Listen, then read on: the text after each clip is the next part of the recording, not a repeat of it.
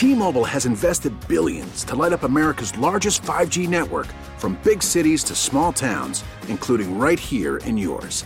And great coverage is just the beginning. Right now, families and small businesses can save up to 20% versus AT&T and Verizon when they switch. Visit your local T-Mobile store today.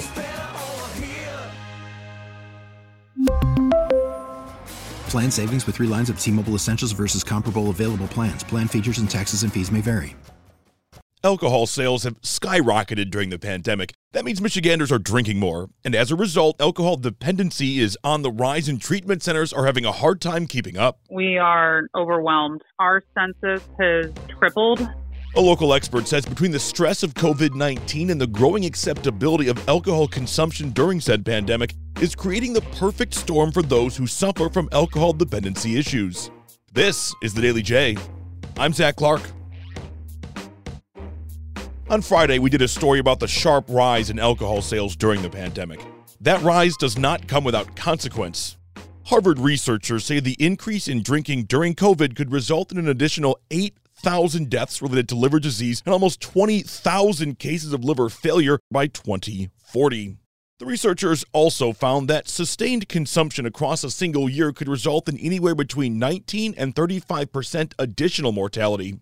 For reference, about 95,000 Americans die yearly because of excessive alcohol abuse, that according to the Centers for Disease Control.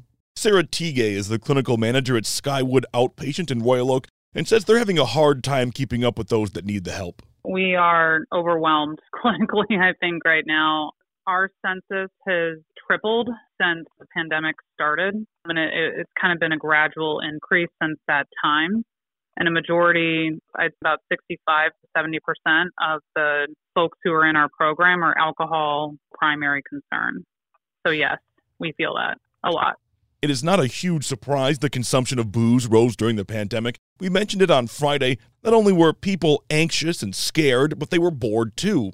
While it can be dangerous, no question, alcohol is a pretty common coping mechanism for many. Alcohol works to reduce stress, like it does.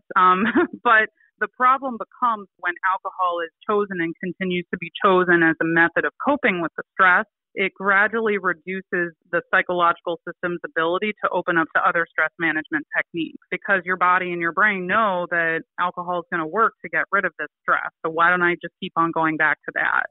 The kicker is, though, that the CDC says alcohol worsens your ability to sleep, which makes stress harder to deal with, along with leading to a rise in anxiety, depression, and other mental health issues. Sarah Teague, our friend from Skywood Outpatient, says for some who were already struggling, the onset of the pandemic was a backbreaker. What I've noticed, and I do a majority, like a lot of intakes for folks that are coming in, either they're stepping down from that Skywood residential community or they're coming from other residential settings. And one of the questions has to do with like significant stressful events that have been happening that played a role in the escalated drinking pattern. Our clients are saying, everything was fine. I had some stressors, and then COVID happened, and then the stress that had been kind of baseline beforehand, it became unmanageable during that time. A lot of individuals ended up struggling. It was kind of like a tip-over effect. And then not only that, but a lot of folks lost close family members, friends, not just to COVID in and of itself, but overdose rates also increased so much. So there was just a significant amount of loss that was going on, too, which is an added stressor. One of the things that we do know about addiction and alcoholism, there's a genetic predisposition, and then you put on top of that like nurtured, like family kind of like witnessing alcohol use growing up, perhaps what it is that you witness from your society in general, what you witness from your peer group, and then you add on top of that like significantly stressful events, and you had the perfect storm with COVID. So part of Teague's job, as it always has been, is teaching people how to cope, literally. We would offer like psychoeducation to anybody who wanted to attend on how to cope and accept the realities of what it was that was going on with the pandemic while continuing to maintain sobriety. It was really fabulous, and a lot of people attended. I did it on like a Friday night at like 8 o'clock. And there were a lot of people that came because they didn't have anything else to do. And it was a time where they felt connected to other people that were also sober, or at least trying to be. One of the things Teague points to also as another possible trigger for many, alcohol became far more commonplace, right? Zoom happy hours, or maybe just having a drink while you work from home. Alcohol became such a way to cope, and people were getting away with it. People were working from home. They could, during these meetings that they were having, people would often sign off early from these meetings and would end up drinking earlier on in the day. And so some of those natural, I guess, like limitations, boundaries that would be in place where individuals wouldn't drink, those boundaries weren't there as much, and folks started to drink more, and it ended up causing a bigger problem. I spoke to a person with Alcoholics Anonymous of Greater Detroit about all of this too.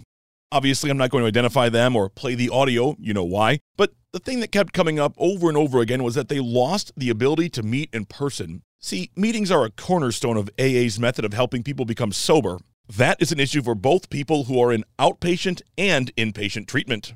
Tigay says, like in other medical fields, telehealth became very important. So we started doing virtual programming when the pandemic started, and then actually continue to provide that resource. And I believe that's going to continue to be open, for folks that struggle with alcohol use disorder at the outpatient level of care, that they're going to be able to have that provided, that as a resource moving forward. But we also do in-person groups, and we were actually within the Metro Detroit area. We were one of the first outpatient programs to start, opening up to see people in person, because we recognized how important that whole process is.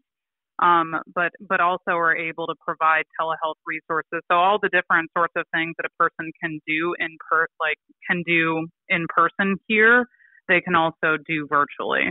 So they can do individual therapy, they could do group therapy, they can do psychiatry, all the different, services that we provide to people that are inpatient. We can also now provide it to people virtually. And there are pros and cons to both, I think. Obviously, it was helpful, and it will continue to be helpful, but telemedicine can only go so far. Our program is attached to Skywood Recovery that's located in Augusta, Michigan, kind of close to Kalamazoo. And the community that they develop, and that's obviously only in person where they, get those kind of services. It's more of a residential community setting.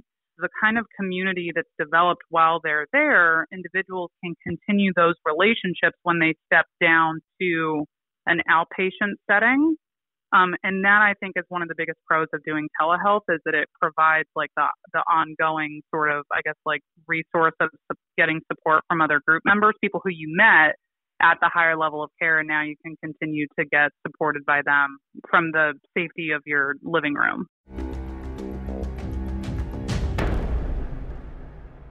Alcohol is wildly dangerous. That's no secret. The near 100,000 deaths nationwide a year bear that out. But even stopping the consumption of booze is dangerous. Tigay says there are only two substances that can kill you during detox. Alcohol is one of them. Developing physical tolerance, developing physical withdrawal, that is a very dangerous thing. The body becomes acclimated to alcohol over time, especially for folks that are drinking every day. Suddenly stopping the alcohol use has the potential to bring on major withdrawal symptoms that in some circumstances can be life-threatening, especially if the alcohol use has been happening daily for a longer period of time. The other substance where the withdrawal can kill you is benzodiazepine, think Valium or Xanax. Fighting alcohol addiction is incredibly difficult, pandemic or not. For most, if not all in recovery, it never ends. Things like cravings will always be something they deal with for the rest of their lives. When individuals stop drinking, the cravings are really, they can be very unmanageable. This is a very serious kind of situation where your system is craving, because it's used to that drinking, and it's used to using, whether the alcohol was used as a way to manage the stress deliberately, or it just ended up happening as a result of drinking, the system is still going to want to go back to that when you're newly sober. And a lot of times clients are like, oh, well, it's not that big of a deal, or the cravings aren't that bad. And I'm like, no, they are bad. They're supposed to be bad. Your body wants to go back to that, and that's okay. So yeah, dangerous on all different kinds of levels. Tigay says that at Skywood, they treat all kinds of addiction, and across the board, the numbers are up. Overdose deaths, those are up too. But it's the battle with alcohol that really stands out. According to Tigay, about 65% of their patients are dealing with a drinking problem, almost 2/3 of their clients. That is a really big number. And it seems like it's only going to increase, those who suffer from dependency. Alcohol sales have regressed a bit, but the sales figures are still higher than pre-pandemic levels. I want to thank Sarah Teagay, the clinical manager at Skywood Outpatient in Royal Oak, for sharing her expertise with us. You can find continuing coverage of the COVID-19 pandemic at the 2-year mark at wwjnewsradio.com. If you yourself are battling an alcohol addiction, you can visit aaferndale.org. That is the website for the Greater Detroit chapters of Alcoholics Anonymous. Our theme music is written and produced by Ozone Music and Sound in Royal Oak. I'm Zach Clark, and this is The Daily J. Thanks for listening.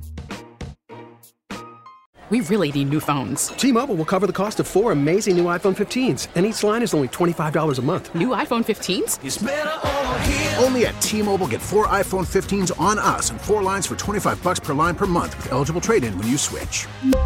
Minimum of 4 lines for $25 per line per month with autopay discount using debit or bank account. $5 more per line without autopay, plus taxes and fees. Phone fee at 24 monthly bill credits for well-qualified customers. Contact us before canceling account to continue bill credits or credit stop and balance on required finance agreement due. $35 per line connection charge applies. See T-Mobile.com.